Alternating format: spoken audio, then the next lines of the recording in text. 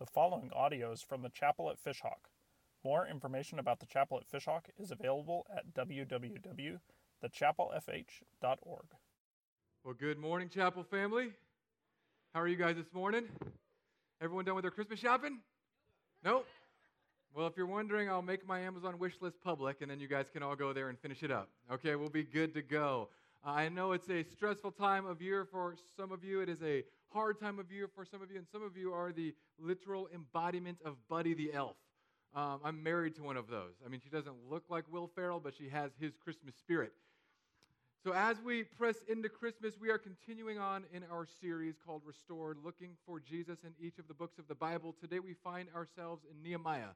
So if you have a Bible, you can open up to Nehemiah. If you're using a fake Bible, you can go ahead and just push the button so you find your way there. If you need a Bible, we have a few left in the back. We need to order some more, and we will make those available to you. So we're going to be in Nehemiah chapter 4. And if you are new, I forgot to say welcome. My name is Ryan, and I am your pastor. We are going to pray and then jump into this. Father in heaven, I thank you for the opportunity we have to gather with your people, to gather here as a church family, to love one another, to worship you, to learn and grow from your word. I pray today that you would open our eyes to see your truths, open our ears to hear your voice. God, may we learn today how to face opposition in our lives. May we learn today how to equip ourselves or be equipped to face the difficult seasons that all of us will inevitably go through. I thank you that you carry us along in hard times, and I pray now that you would do so with the reading of your word, and it's in Christ's name we pray. Amen. The scripture will not be up on the screen today. That is my bad. I totally spaced on putting it up there, and then I just felt like singing instead of going back there and doing it earlier. But nonetheless, we'll be reading from Nehemiah chapter 4. So Nehemiah is going to rebuild the wall. Remember, this is a companion book with Ezra. Nehemiah has a different take than Ezra. When Ezra has opposition, Ezra, the book that we did last week, Ezra is a character who, when he faced opposition, he sat down, cried, and pulled his hair out. Nehemiah is more the kind that will sit you down and pull your hair out. But these books go together like a pair, and now we're going to see what Nehemiah does when he faces opposition. Verse 1 of chapter 4. Now, when Sanballat heard that they were building the wall, he was angry and greatly enraged, and he jeered at the Jews.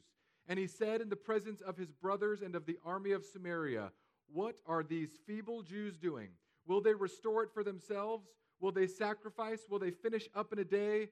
Will they revive the stones out of the heaps of rubbish and burned ones at that?" Tobiah the Ammonite was beside him, and he said, Yes, what they are building. If a fox goes up in it, he will break down their stone wall. Hear, O our God, for we are displeased. These are the enemies of the Jewish people speaking right now. They're praying to God, saying, Hear, O God, we are displeased. Turn back their taunt on their own heads and give them up to be plundered in a land where they are captives. Do not cover their guilt, and do not let their sin be blotted out from your sight, for they have provoked you to anger in the presence of the builders. May God bless the reading of his word. So we have a few things to look at here. First, has anyone here faced opposition ever in their life? Okay. Now, second, there's this whole concept of, winning the war and losing some battles. So just for the sake of a betting person here, anybody like to gamble? That's a trick question in church. You're not supposed to answer that. So football's coming down to the end, right? And the Steelers are going to win the Super Bowl this year, right? We all agree on this?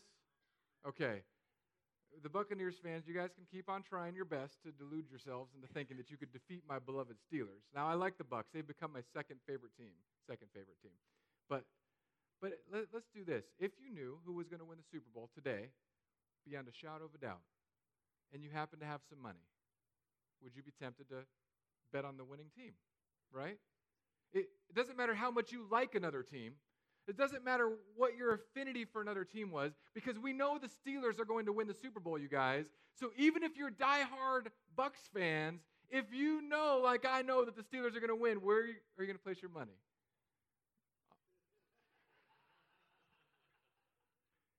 It's a losing bet. Now, I don't know who's going to win, but if I could Marty McFly myself and discover who it was, obviously we would all bet on the winning team. Nobody bets on the losing team. Now, there's something that happens in Christianity where we tend to think that the war is up to us to win. We tend to believe that it's going to be our behavior, our cultural savvy, our intellectual capacities in order to win a war, and that is and could not be farther from the truth. The war is already won. When we face opposition, we are riding on the coattails of the victory that Jesus secured on the cross. So we've got to start there. And with this story right now, what's going on is the Jewish people were in captivity. If you don't know the story, after the kings, after Saul and David and Solomon, the kingdom of Israel split up to a northern and a southern tribe. And they existed for a period of time, but they disobeyed God, so the Babylonians came in, Xerxes and Darius. And these kings took the Jewish people and they spread them all over the empire. And after a season, they finally said, okay, you can go back and rebuild your temple. The temple that we literally tore to the ground, stone by stone. We demolished your place of worship. We demolished the hub of your cultural center. We demolished it all. But God worked in the hearts of one of those kings, and the Jewish people were allowed to go back. And now they were rebuilding their temple. And Ezra, last week, we saw went in, and he was a different personality. Ezra and Nehemiah were contemporaries. So if you're reading your Bible, these two books go hand in hand. They are part 1 and part 2. And in some of the old Jewish scrolls, they were just one unit together, one scroll you could read through the accounts. Ezra was very, very different. Ezra wept over the sin of the people. Ezra fell down, and it says he pulled out his own hair in despair. Nehemiah is not that kind of guy. When Nehemiah faced opposition, he said, everybody strap up swords, and he strategically placed people to defend the wall that they were building. Now, Nehemiah in this story, I mean, he's my favorite, right? So we all have characters that we gel with a little bit more in life and in the Bible. We all have those shows that we love, and we think, yeah, I'm kind of like this guy, I'm kind of like that guy. In the Bible, it's no different. You know, I know a lot of people think that they're this person or that person. I'm always the messed up person, the aggressor in the Bible. So whenever you read in the Bible and there's somebody that resonates with you, ask yourself, why do I like them so much? Because some of you are Ezras, and we need Ezras. We need people who care so deeply that when life goes bad, your heart breaks, and you want to serve and help and give as much as you possibly can. My wife is one of those people. Man, she will just give and give and give. That's not my natural go-to move. If something is broken, I want to fight. Some of you know fighters, or you're married to a fighter, right?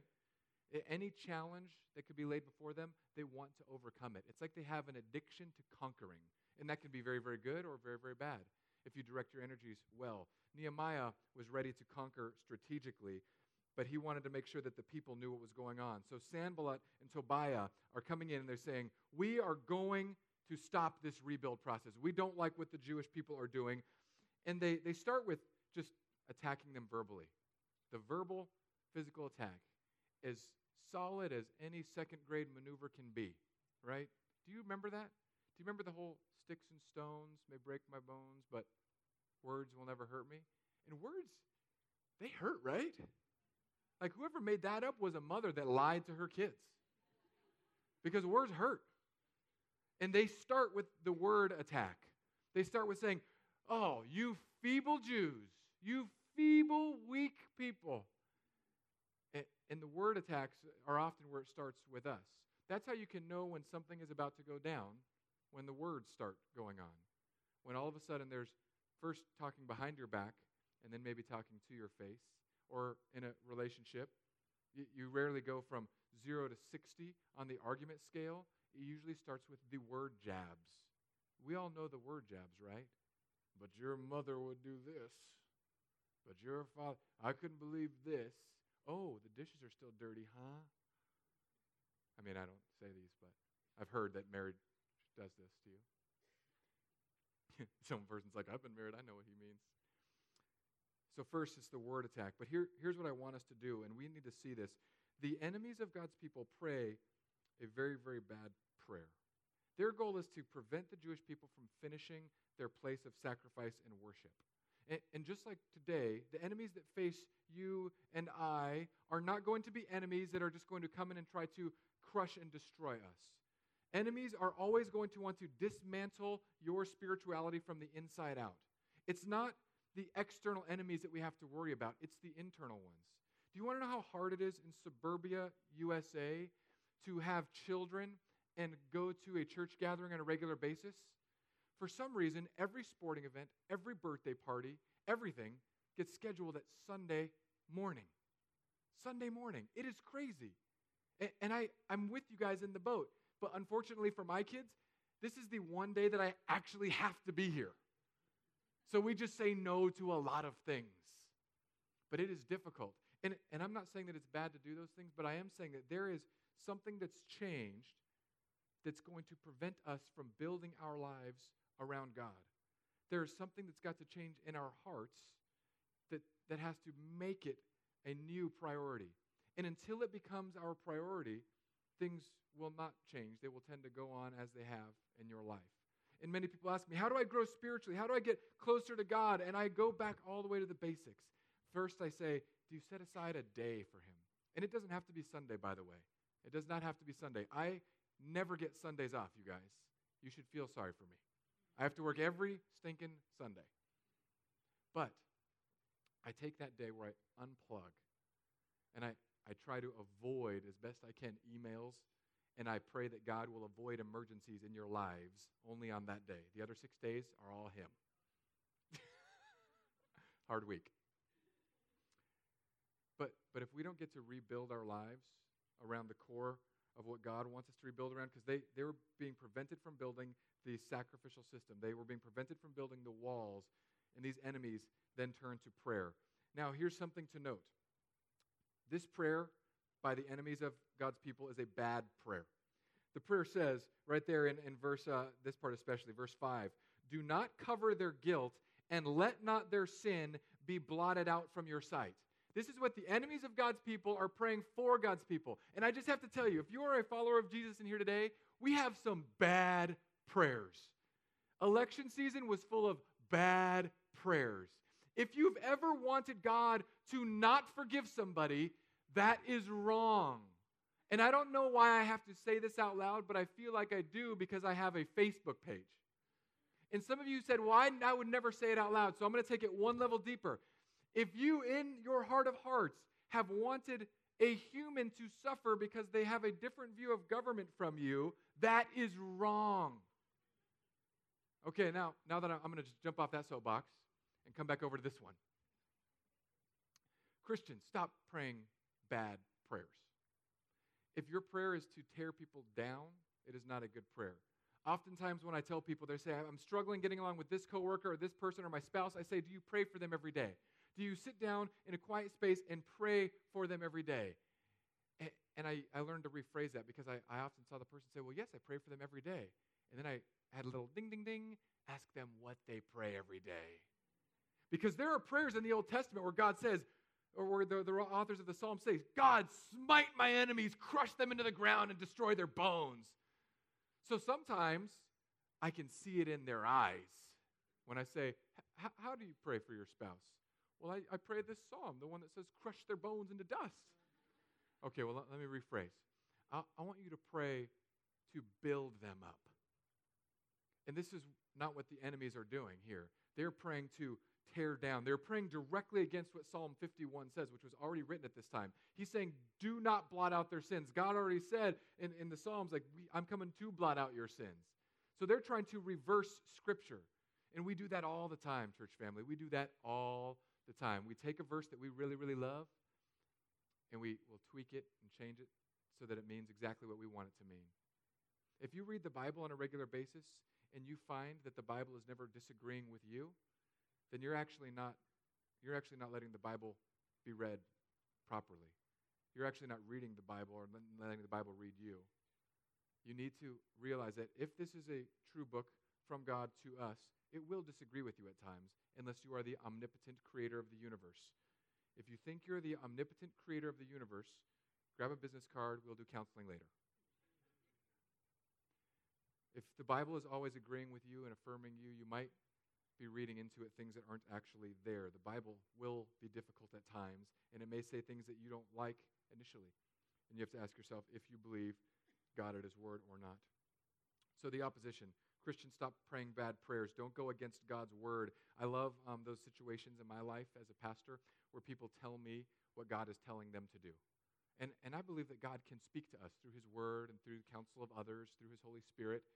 But I don't believe that God will speak against what he's already said. So when somebody comes up to me, and this has happened numerous times, people have come to me and said, well, God is telling me to get divorced. And I usually say, no, he's not telling you. Well, how do you know what God's telling me? Are you in my head? No, but I already know what he said in his book. So I know that he's not going to go against himself. Or God is telling me to not do this, or to not give, or to not serve, or to not whatever. We always want to make God our puppet. And that begins to look really silly when we're treating the creator of the universe like a sock puppet that says everything that we want to say and agrees with everything we want to do. Because at that point, who's become the master? We have. And we think we know better. And some of you may still think you know better, and I think all of us function in that way often, which we're going to get to in a bit. Okay, Christians, don't pray bad prayers. Here we go. So here's what happens next. So, verse 6, we built the wall, and all the wall was joined together to half its height, for the people had a mind to work. I love it when people work hard. I love a good, hard day's labor. And when you want to work, isn't it amazing how much you can accomplish? When you actually want to do said thing. Now, how does it go when you don't want to work? How are your Friday afternoons at 2:30? Or how about those of you who own your own businesses or have employees? How do your employees do at 3:30 on Friday? What does the productivity rate look like then? Are they just hitting it, just hammering out that work, getting in those reports? Or are they constantly clicking on whatever thing they can do to get by with their time? I love seeing all the pictures people post, because it seems like in our culture, everyone hates Monday and loves Friday. That's just the way it seems. I love Monday. I love it because I get to start building again for the next week. Friday, I love because it's my day off. So I love the Oreo sandwich part of my week. Wednesdays, Thursdays, give or take. But when you love what you do, man, you will work hard at it. And some of you, I know this because I talk to you, you hate your jobs. You wake up every day with this Grim Reaper-looking scowl. There is no amount of coffee pots in the world that could motivate you toward joy. And I know this is terrifying, but I'm not saying that God always will pave a way for everyone to do everything that they love, but if you'd absolutely despise your job, I just want you to do the basic math and look at how many hours a week you spend at your job and realize that that's how many hours you are unhappy. And when you're unhappy, guess what you're also going to be? The best Christian witness ever. Right? Because everybody loves that employee who's angry at the earth. They put down papers with force. Their emails don't have a sincerely or a thanks. It's just like initial. If you want to make a change in your life, find something that you love to do. The Jewish people at this point in the story had a mind to work, and it said they built the wall up to half its height. Now, this wall was a big wall in some places, so half its height is not a small endeavor. They did not have the John Deere equipment, but they got it done. They got it to half its height, but not the full height. They were setting up what they could to get a basic defense against people that they thought were going to come attack. And let's keep reading how the story goes down. Verse 7, but when Sanballat and Tobiah and the Arabs and the Ammonites and the Ashdodites heard that the repairing of the walls of Jerusalem was going forward and that breaches were beginning to be closed, they were very angry. And they all plotted together to come and fight against Jerusalem to cause confusion in it. And we prayed to our God and set a guard as a protection against them day and night. So there were still some holes in the wall. And they hear that the enemies are coming. So Nehemiah doesn't do what Ezra does. Nehemiah doesn't fall down, pull out his hair, and cry. Nehemiah says, we're going to get guys with swords. You guys go to this wall. You guys go to this wall. You guys get this shift. You guys get this shift. And he set up the defense. Now, many of us are good at setting up defenses in certain areas of our lives, but not in others. For example, if you want to have a happy marriage, you've got to set up actual defenses against things that will creep in to destroy. The Bible calls them foxes in the Song of Songs and in Proverbs. Foxes will try to enter into your relationship. And if you don't have defenses, your marriage will begin to deteriorate. If you don't have defenses against things that are trying to break into your vocation, your vocation will begin to deteriorate and begin to detract from God's work in that place of business. If you don't have defenses against your children, we call these, in my generation, parental controls, then the way that your children are raised will be under attack. And it is hard. It is hard work. Nobody said that creating defenses, it was easy. If you want to grow your spirituality, you have to have some area, you have to shore up areas of weakness. You have to shore up areas where you know sin can creep in. It's always for me, it's not funny, but I laugh every time when people come to me with their sins, and then I ask them how, I back up. So they say, oh man, this happened. I got so drunk, I went and did this. This was a bad choice. I did this sexual sin. So I say, okay, let's just stop right there. Let's back up and see what got you there. How did you end up having this affair? What happened first? Well, first, it was just the flirtatiousness at work. Okay, so there's a red flag. You didn't set up a defense to know that. What's the next defense? Well, they wanted to go have drinks afterwards. A few of me and my coworkers wanted to go have drinks. So we went and had drinks. Okay, so what happened at drinks? Well, everyone left, but my person was still there who was flirting with me. Okay, and then how many drinks did you have? Oh, we were just doing shots. Oh, and then you wonder how you fell into the affair? So there's somebody that you're flirting with that you went and got drinks with. Everyone else left, and you thought, brilliant idea. Let's stay and have more drinks because tequila makes everything better. Said no one ever, except for college students. Okay. And then the affair happens. Or oftentimes it's with our kids, wondering how did you get to become this? You know, teenagers don't just squirt into teenage rebellion instantly. And I know that there is a sense where they just kind of pop out like a daisy and their independence tries to take hold. But it's not like they just have childhood amnesia. They still know what was taught to them unless nothing was taught to them. If you don't set up defenses, enemies will make their way through the breach. But this is only the start of this. And I love Nehemiah's chutzpah. Verse 10, in Judah, so here's now the Jewish people that were rebuilding the wall. Here's what they say. So they hear the enemies are coming. They get assigned to the breach. They're filling the gaps. They're going to defend the wall. But in Judah, people begin to say, the strength of those who bear the burdens is failing. There is too much rubble. We can't rebuild it. By ourselves, we will not be able to rebuild the wall. And our enemies said, they will not know or see till we come among them and kill them and stop the work. So now the Jewish people are getting discouraged because they're lifting rocks, trying to put the wall back together. They have some people guarding it. And now they're looking around saying, there is just too much rubble. There's too much. We can't do it.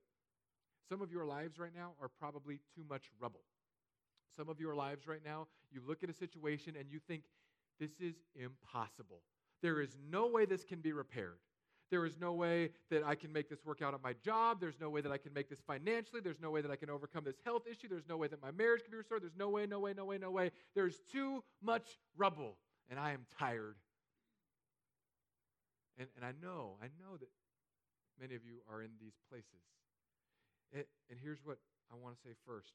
By yourself, what this verse says, by ourselves, we will not be able to rebuild the wall. By yourself, you will not be able to rebuild the rubble of your lives.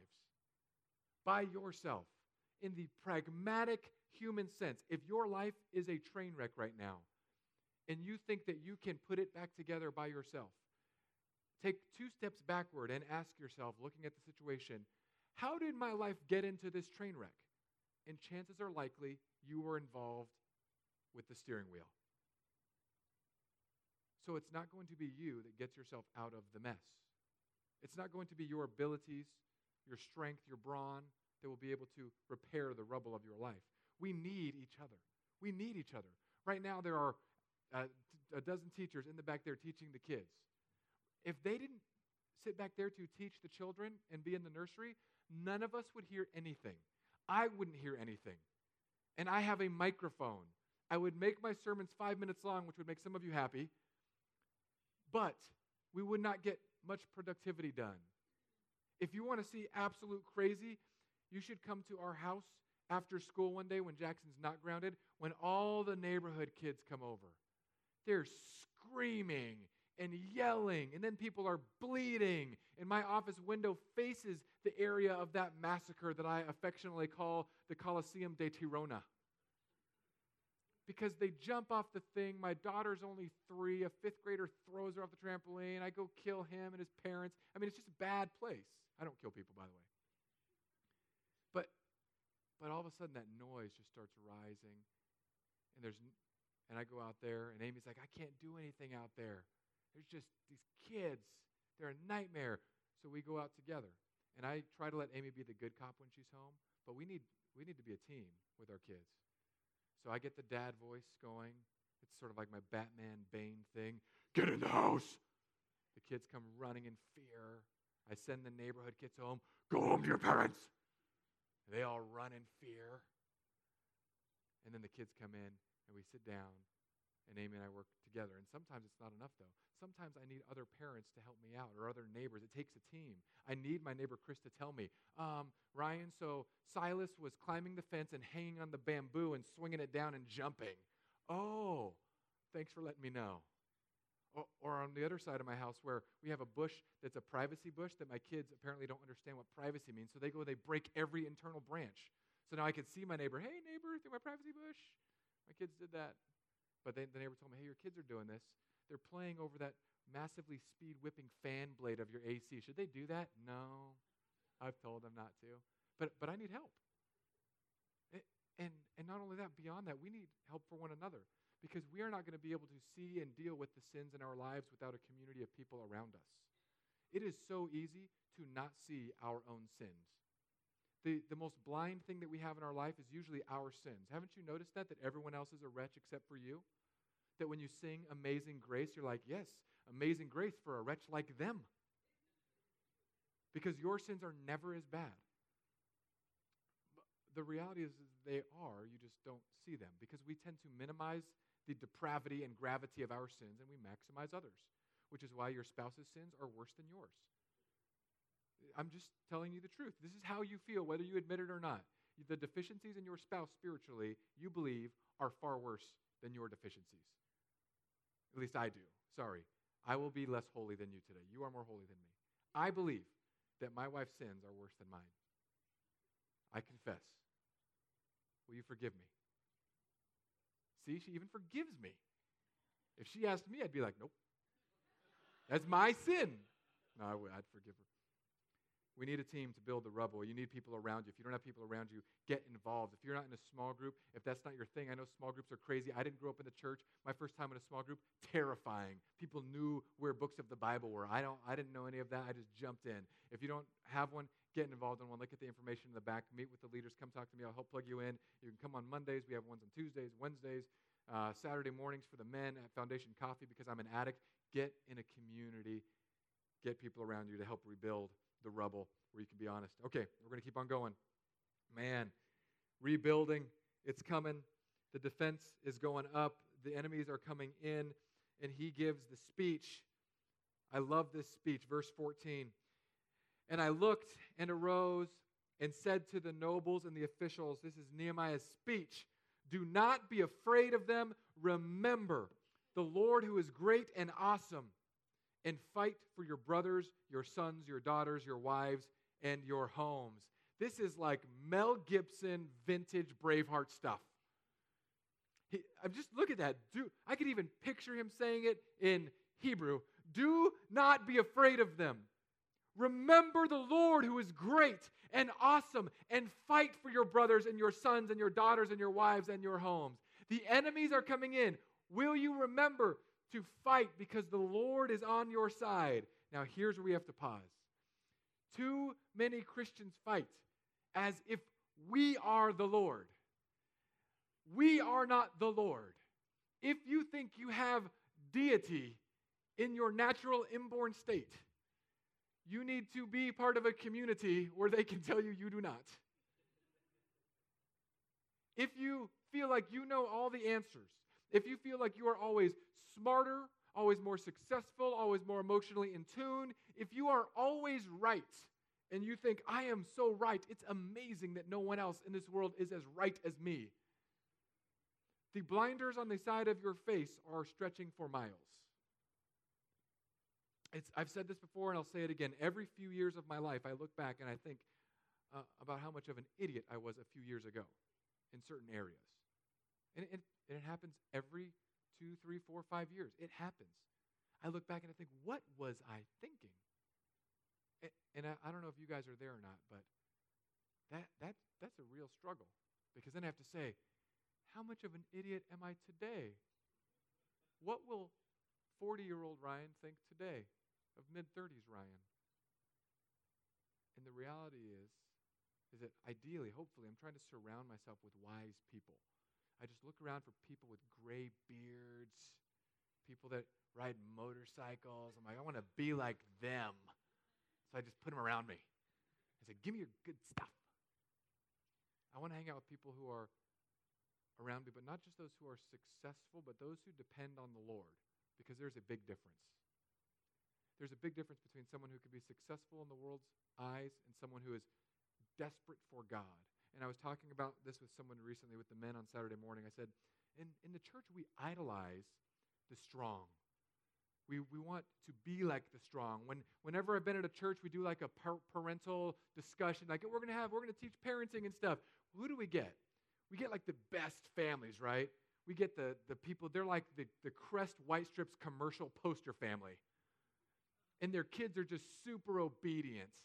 And somehow the wife makes like homemade blueberry scones and muffins every morning. The kids don't even like playing on their iPads. And then I sit there and I'm like, this is not my world. My world is kids. How do I get my kids to stop throwing the iPad? How do I get children to stop biting each other? I'm on the baseline. But you know what I found in life? That while I can learn some things from the strong people tend to have depended on themselves, and that's okay, but I'm not wired that way. I like meeting with people and learning from people who are train wrecks like me. I love going to things where I can hear the reality of their lives without the veneer of Pleasantville on top of it. I want somebody to come up and say, man, I blew it as a parent. My kids are far from God right now, but here's what I've learned. Here's what I've learned. Because I'll bet you that person has learned a lot more. Do you know, adversity always teaches us faith. Nobody wants adversity, right?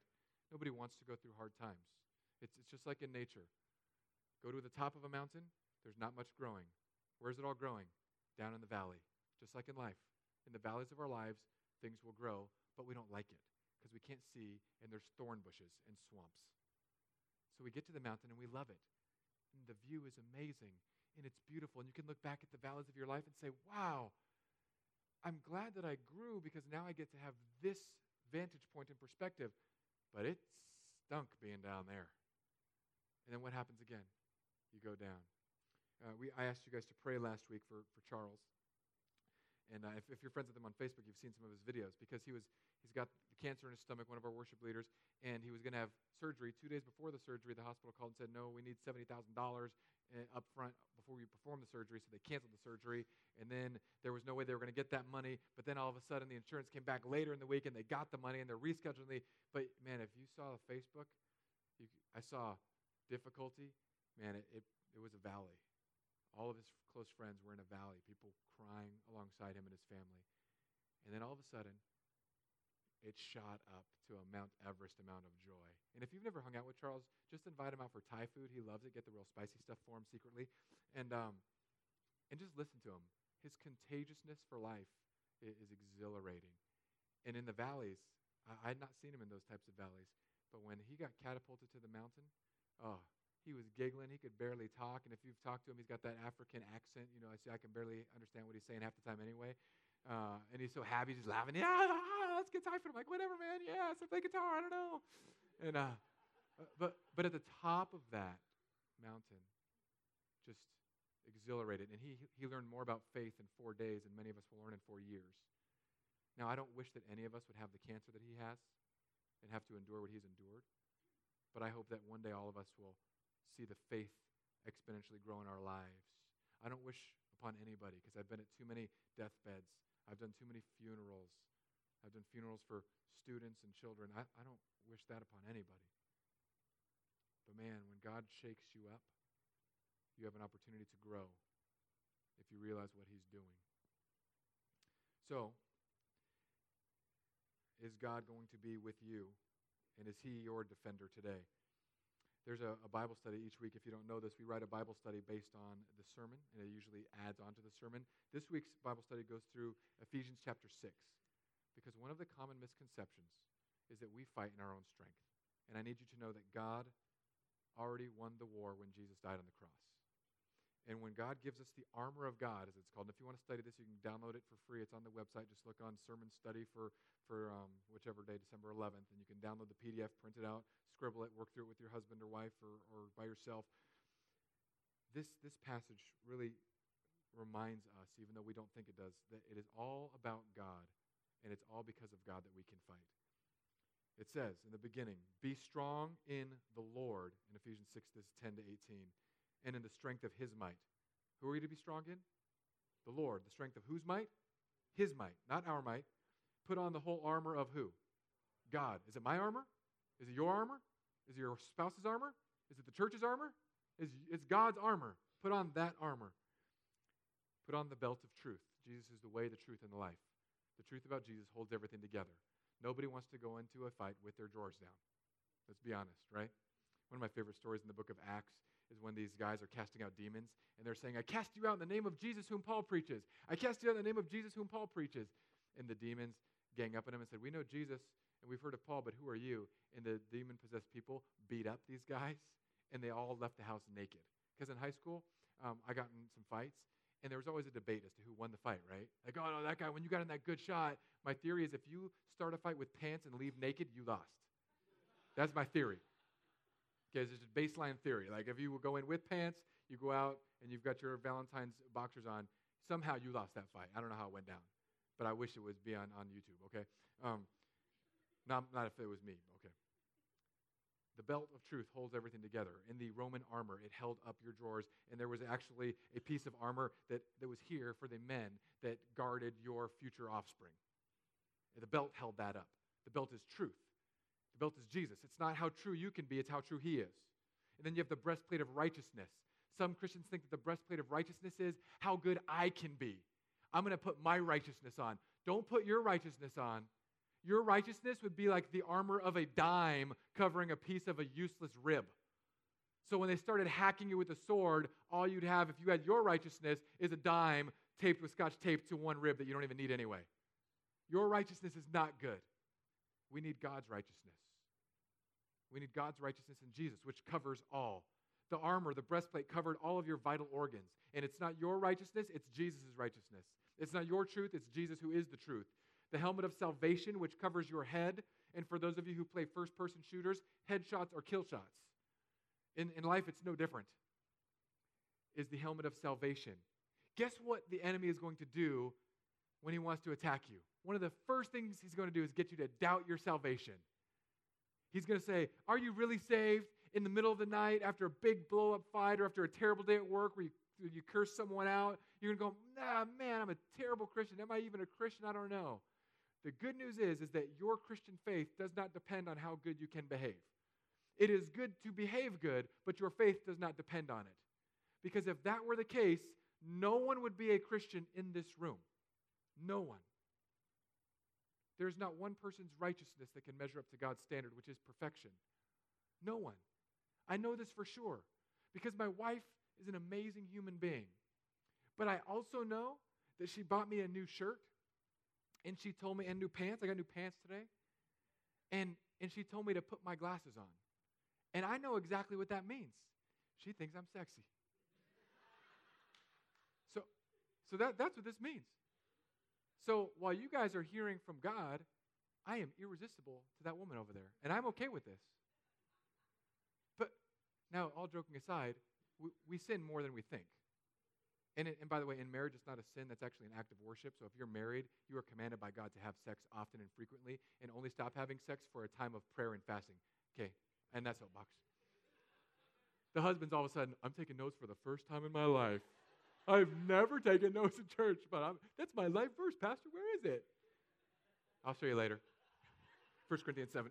Okay, so we sin more than we think. We sin on the way in. We sin in the car. We sin in here. We sin. We judge people looking around. Oh, look at that person singing. They're raising their arm. They're faking it. They're crying. They're doing this. Oh, blah, blah, blah. We sin, sin, sin, sin, sin, sin, sin, sin, sin. It is not our righteousness. It is not our truth. It is not our helmet of salvation. But when the enemy attacks, he's going to try to attack the salvation. Doubt yourself. Doubt your faith. Doubt this. And then he's going to attack your goodness. You're not good enough. You can't stand a chance. You're right, I can't. Jesus can, though, and he's my armor. I'm not my armor. He's my armor. I didn't make it. He made it. Yo, you're wrong about this, you're wrong about that. Probably I'm wrong about a lot of things. Every 3 or 4 years, I look back and that guy was an idiot. Good thing I have Jesus' truth, Jesus' righteousness, Jesus' salvation, and the shield of faith, which was a shield that was one of those 300-looking things. Florida City, you could hide behind it. The faith that we get to exercise, the Bible says we are saved by grace through faith. And this faith is not ours, our own doing, but is a gift of God. Even the faith we have to believe in God is a gift of God. All of this armor to fight our battles is all from God, for God, empowered by God, infused with God, and we just stand there going like, we don't have to be strong. We don't have to be strong. And I'll close with this because this like really lit my fuse this week. I read a pastor who said, we don't need weak preachers with weak messages, preaching weak messages to weak congregations about reaching a dying world. And I read that, and in my youth I would have loved it, because in my youth I was like a religious moralist. Yeah, we don't need weak this, weak that. We need to be strong. Because in my youth I thought that I was going to change the world. I wake up, we're going to change the world. We're going to just kick a dent in eternity. If Satan comes in here, he's getting a Spartacus kick to the chest. And I thought it was just me. I'm going to be funny or do this, preach that. And then all of a sudden, as I become a real human being, and I read the Bible, I realize, wait a second. This pastor, who I adore, who said this, I love this guy, 95% of what he says. But he wrote this, and I thought, this is total garbage. We don't need weak pastors. What kind of pastors are there? Or is there another kind that I'm unaware of? Are there pastors who are morally strong? Are there pastors who have it all together? I mean, sorry, if you grew up in church, I need to clarify. Yes, your pastors appeared to be that way. Because in seminary, they teach us how to fake it till we make it. That's how it goes. The whole image of super pastor, I've been working the second half of my ministry career. I've been trying to kick that guy off of the pulpit throne forever. I can't stand the image of super pastor. It gets under my skin. Because we are all weak people saved by a good God. And presumably, what I think my friend said when he wrote that was, when he said we don't need weak messages, he wanted more of the do harder, be better, try harder messages. Those are good. But the longer you live, the more you realize, like, changing is a tough thing. That saying, old dogs can't learn new tricks, it should be in the Bible somewhere. Because some of y'all are old dogs, and you're having trouble learning some new tricks. Where are you today, though? Are you still trying harder to be the best person you can in your own strength? Or have you finally recognized that if you're going to fight these battles, face this opposition, rebuild the rubble, that you need to hide behind God entirely? The shield of faith that he gives you, the helmet of salvation that he bestowed upon you, the righteousness that covers your vital organs, that is all Christ's and not yours. And here's the best part of it all. Once it's all God's, and once the pressure's off of you entirely, I think that is truly the only time we can live for God without fear, without shame, without fear of failure. Because if God won the battle and won the war, it's very easy to fight the battle. If we recognize that it's all because of Jesus and what he's done for us, then we just walk around and say, well, okay, God, what do you want me to do? You already won. What's the worst that could happen to me? I got a shield. They're going to shoot some arrows at me. Bing, bing. Some people are going to fight. I get the sword of not my spirit, but your spirit. Slice, slice. The war is won. Jesus won it, hooked me up, equipped me. I cannot fail. And now we can live more boldly than every religious person in the world today. And once you get that you cannot fail because Jesus secured victory for you, once you get that you are loved not because of how good you are, but because of how good God is, once you get that, you will be the most bold, courageous person in the room. Because nothing can stop somebody that has nothing to lose. And you can't lose anything because it was given to you by the hand of an all-powerful creator. Let's pray. God, I thank you for Nehemiah. I thank you that you teach us how to wage war I pray that we wouldn't be foolish in the way we navigate our Christian lives. I pray that we wouldn't run from you. I pray that we wouldn't pretend that we are better than we are. I pray that we would surround ourselves with people who remind us daily to be desperate for your Son, Jesus. God, thank you for those in here who are on the mountains. Help them to enjoy the view and prepare and equip them for the next valley. God, I pray for those who are in the valleys, who are looking at an impossible mound of rubble. I pray in the name of Jesus that you would carry them along and surround them with people who love them well. Thanks for being my God. Thanks for loving me the way that you do. Thanks for being all that I need and being all that I have. Help us today to live for you. In Christ's name.